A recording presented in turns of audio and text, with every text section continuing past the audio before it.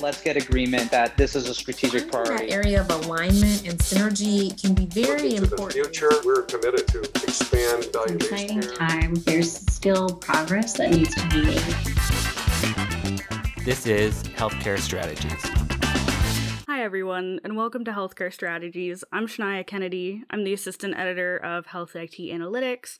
And on today's episode, we're going to explore how predictive analytics can provide accountable care organizations with opportunities to advance their value-based care efforts.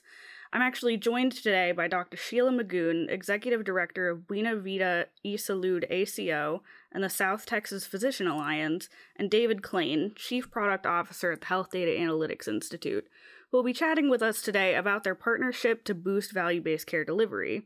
Dr. Magoon, David, of course, thank you for coming onto the podcast today. I'm really excited to talk to both of you. Thank you so much for this opportunity. Thank you. So I kind of wanted to get us started, Dr. Magoon, talking about how the last time I spoke to you, we were sort of chatting about how ACOs use their data analytics to reduce their financial risk, improve their outcomes, that kind of thing. And during that conversation, you highlighted that your approach at your ACO to value-based care centers on keeping patients healthy at home. So when you guys partnered with the Health Data Analytics Institute earlier this year, I was sort of interested to dig in a little bit more into that. So can you walk us through sort of what the work you're doing looks like from the inside and the use cases that you're targeting in your work? Sure, absolutely. So thank you again for this opportunity. And so what we have done is in Health Data Analytics gives us a predictive platform to be able to see our patient population from a different perspective.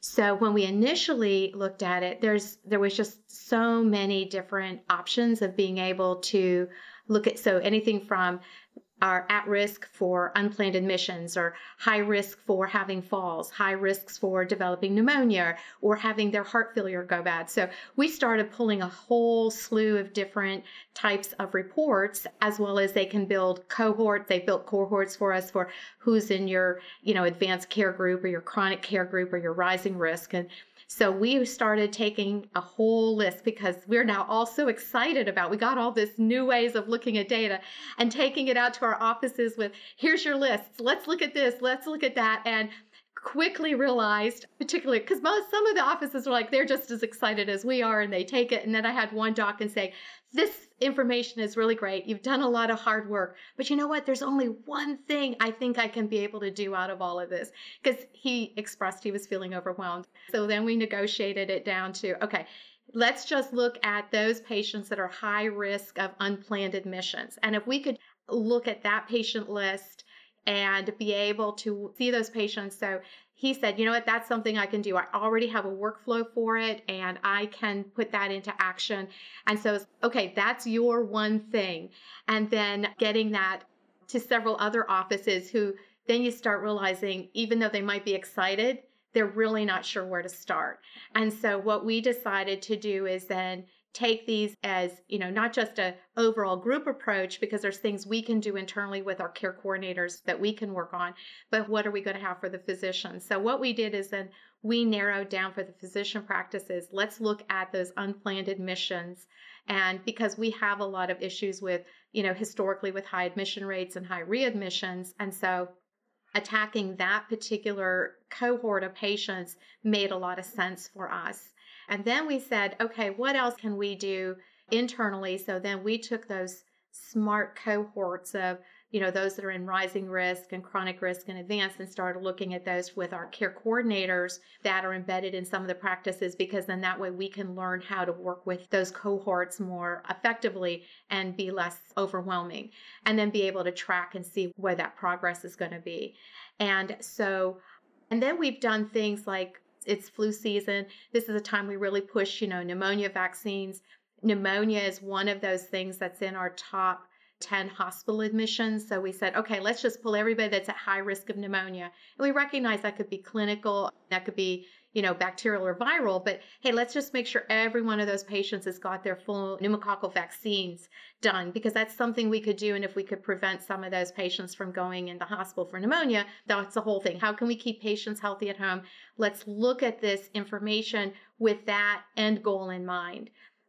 We also recognize from looking at that data that our patients that have CKD3, whether it's A or B, are a little higher risk of having ER visits and those kinds of things. So we've identified a nephrologist who's willing to work on it. So that's our next new project. So we've decided what we're going to do is start looking at this and then breaking them down into bite-sized pieces where we think we can actually have an impact, because we're excited because there's so many ways of looking at this. How can we make it effective? And so those are the directions that we're moving into right now and how we're using the platform.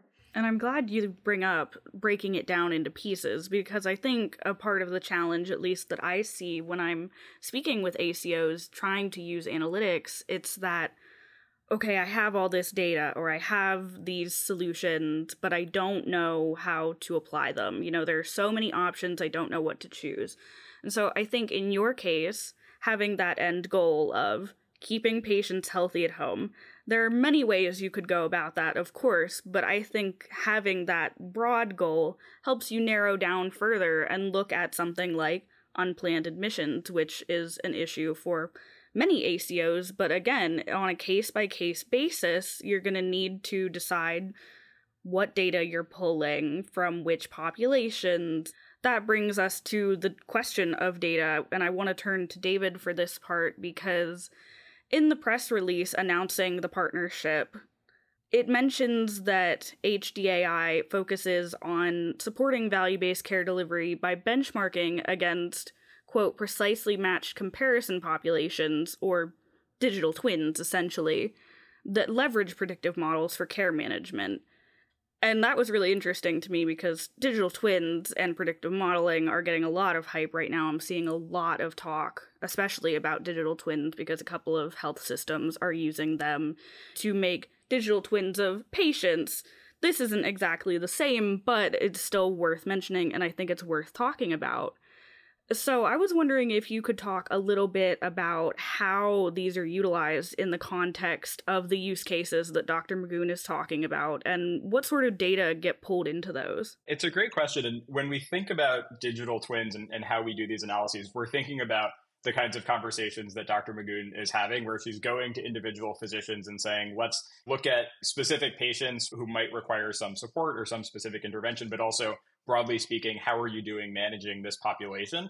And the refrain that we've heard from everyone that I think is very consistent across ACOs and has been around for a long time is, my patients are different.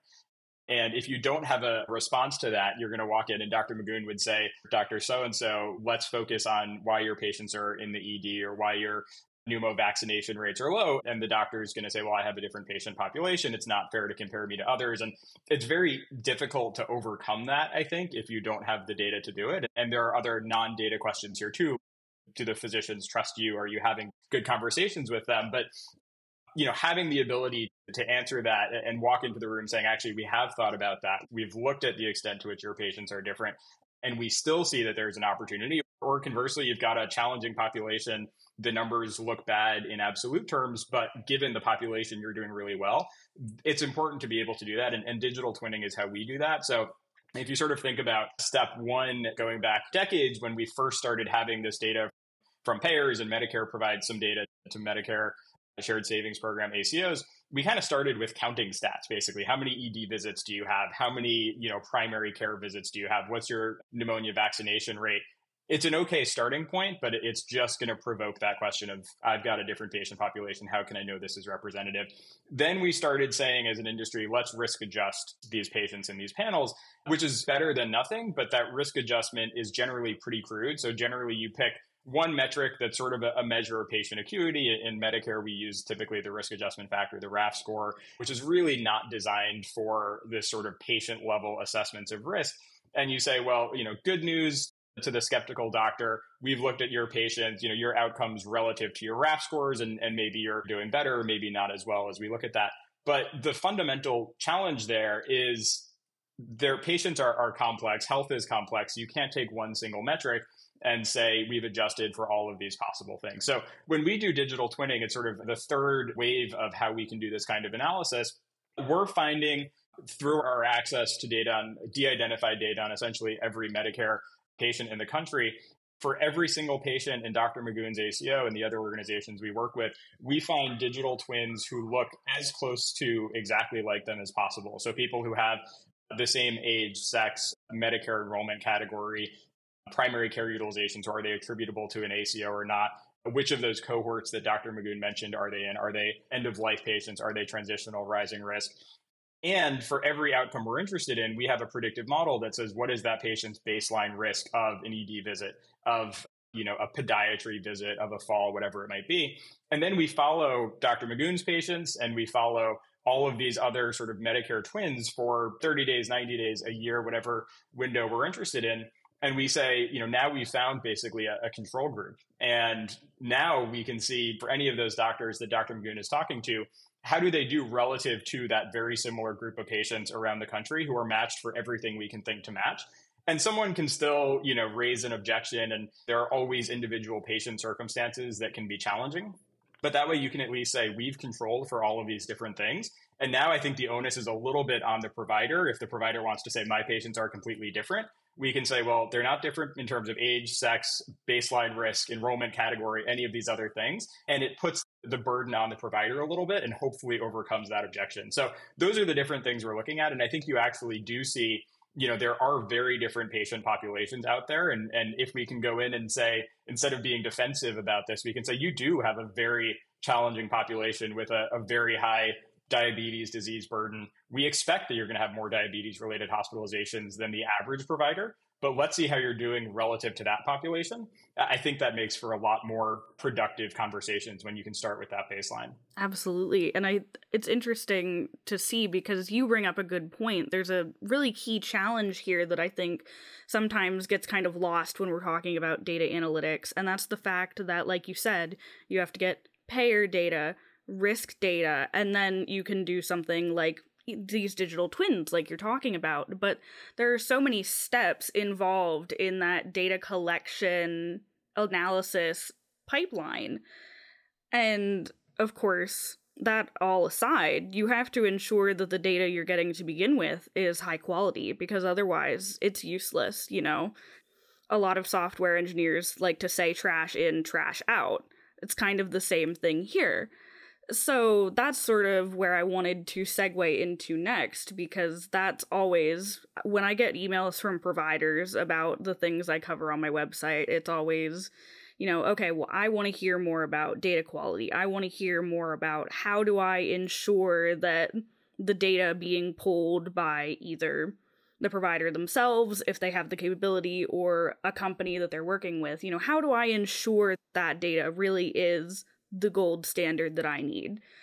So to sort of follow up on what you just said, David, how do you at Health Data Analytics ensure that the data being pulled for the predictions is high quality and, more importantly, almost unbiased? Because bias is a key issue here, especially when we're talking about value-based care and health equity. Yeah, there are a few different parts of that. So I guess the first step is how do we make sure we understand the input data and that it's high quality? And we do see, and other people who've done research with Medicare data will see this too, we see claims for patients who are deceased that come in after a date of death. We see cases where there is something that is clearly wrong with the data. And so part of our job as data scientists is to, understand that, clean that up.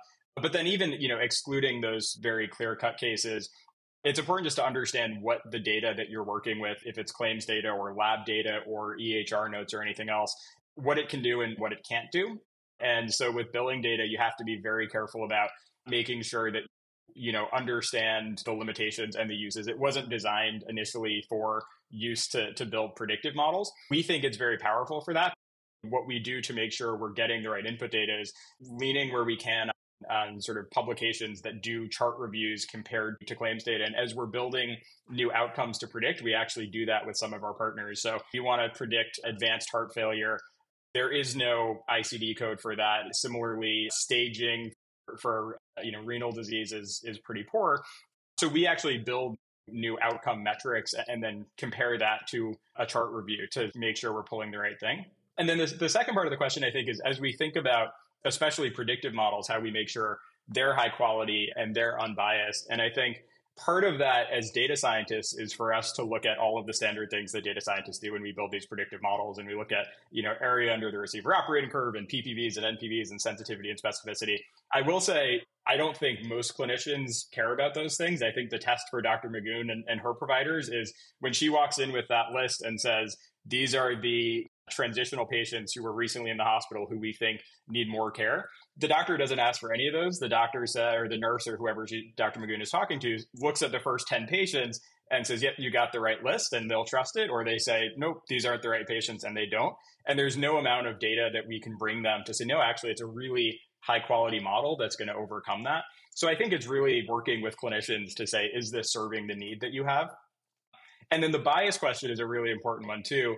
And I think, you mentioned trash in, trash out with models. I think there's a bias in, bias out problem with models as well. And what we have to be very careful to do is not to sort of reinforce underlying biases in the data and in the healthcare system broadly. And so, if we want to build a model predicting who's likely to need a primary care visit or who's likely to go to the ED, to the extent those things are biased based on sex, on economic means, on demographics or location, we don't want to build models that just reinforce that and say, this is a low-income population. They've historically had lower access to care. Therefore, they don't need to come in and see a primary care physician. And if that population is going to the ED more because they don't have that stable primary care relationship, we don't want to say we expect a ton of ED visits from them, therefore it's okay. So what we try to do is pick sort of inputs to these models that are not as sensitive to historical utilization, especially, or things that are likely to be biased. We want to say, let's look at the patient's sort of inherent health status and risk and predict based on that. And we do look at that bias. And I think it's important to say, look, no model is ever going to be perfect and free of bias. Let's understand what it is and let's work with clinicians to say, this is what the model does. This is how you want to use it in a way that is going to ensure that rather than reinforcing some of those inherent inequities, we're actually going to try to overcome it. And we'll say, yes, we want you to do more primary care visits than we sort of expect based on the model, because this is a population that historically hasn't had that access. So I think just being really clear on that is important. It is partially a data science problem, but then I think it's really the interaction between people building these models and then the people using them to say, how do we make sure that we understand what those issues might be and we're using them in a way that's getting us, the right outcomes we want and not reinforcing some of these inequities. Yeah, and getting that clinician input, of course, is critical, not just for addressing bias and preventing disparities, but like you mentioned, even getting them to want to use the data that you're providing. No doctor is going to just take something that's handed to them and say, okay, I'm going to run with this, because that's just not what doctors do. They want to know how it works, they want to understand it, and then if they think that it's a good system, then they'll consider bringing it into their clinical care for their patients. But you've got to build that trust across the board, and I think that's really critical. And that's something especially that I think partnerships like this can really help do. And to sort of close out talking about the partnership, because that's really what intrigued me in the first place when I read about what work you guys were doing.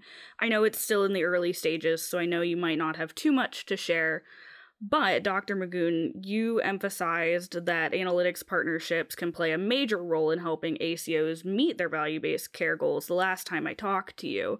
So now that you've officially been working with HDAI for a few months, are you starting to see some results? And if so, can you share some of those with us? Sure. Well, first of all, what I'd like to do is just reinforce what David said is in regards to the lists we're bringing out. When using our standard analytics, I would try to create a list of, here's the people I think they're at risk. And so we'd go through those lists, and then the doctors would throw out some of them and tell them, I didn't make these choices right.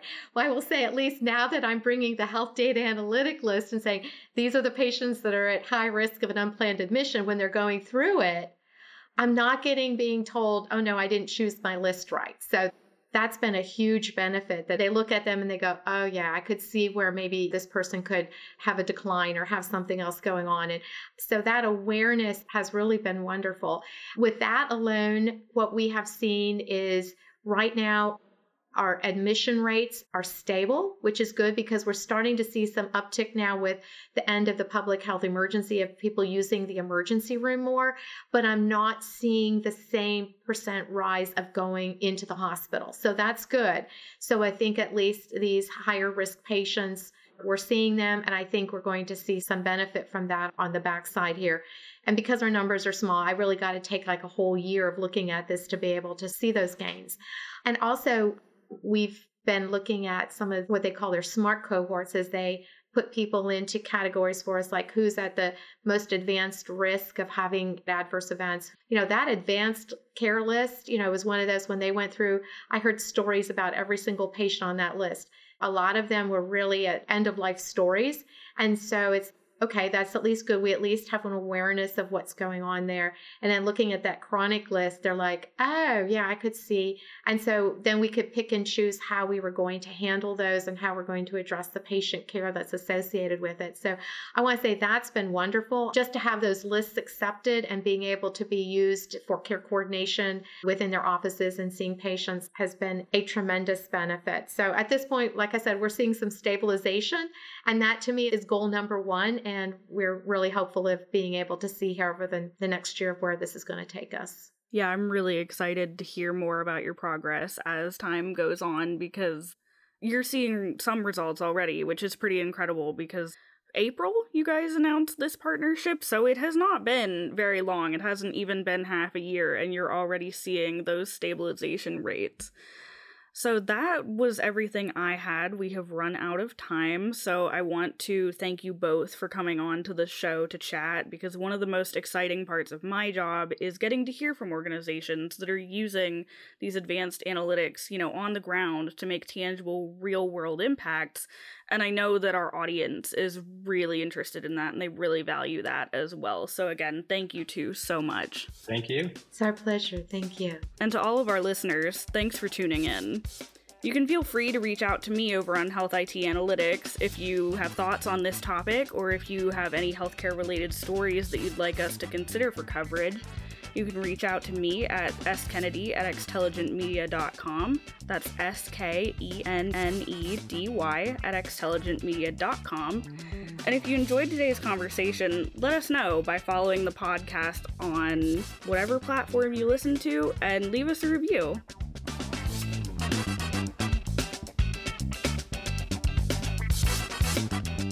This is a Tech Target production.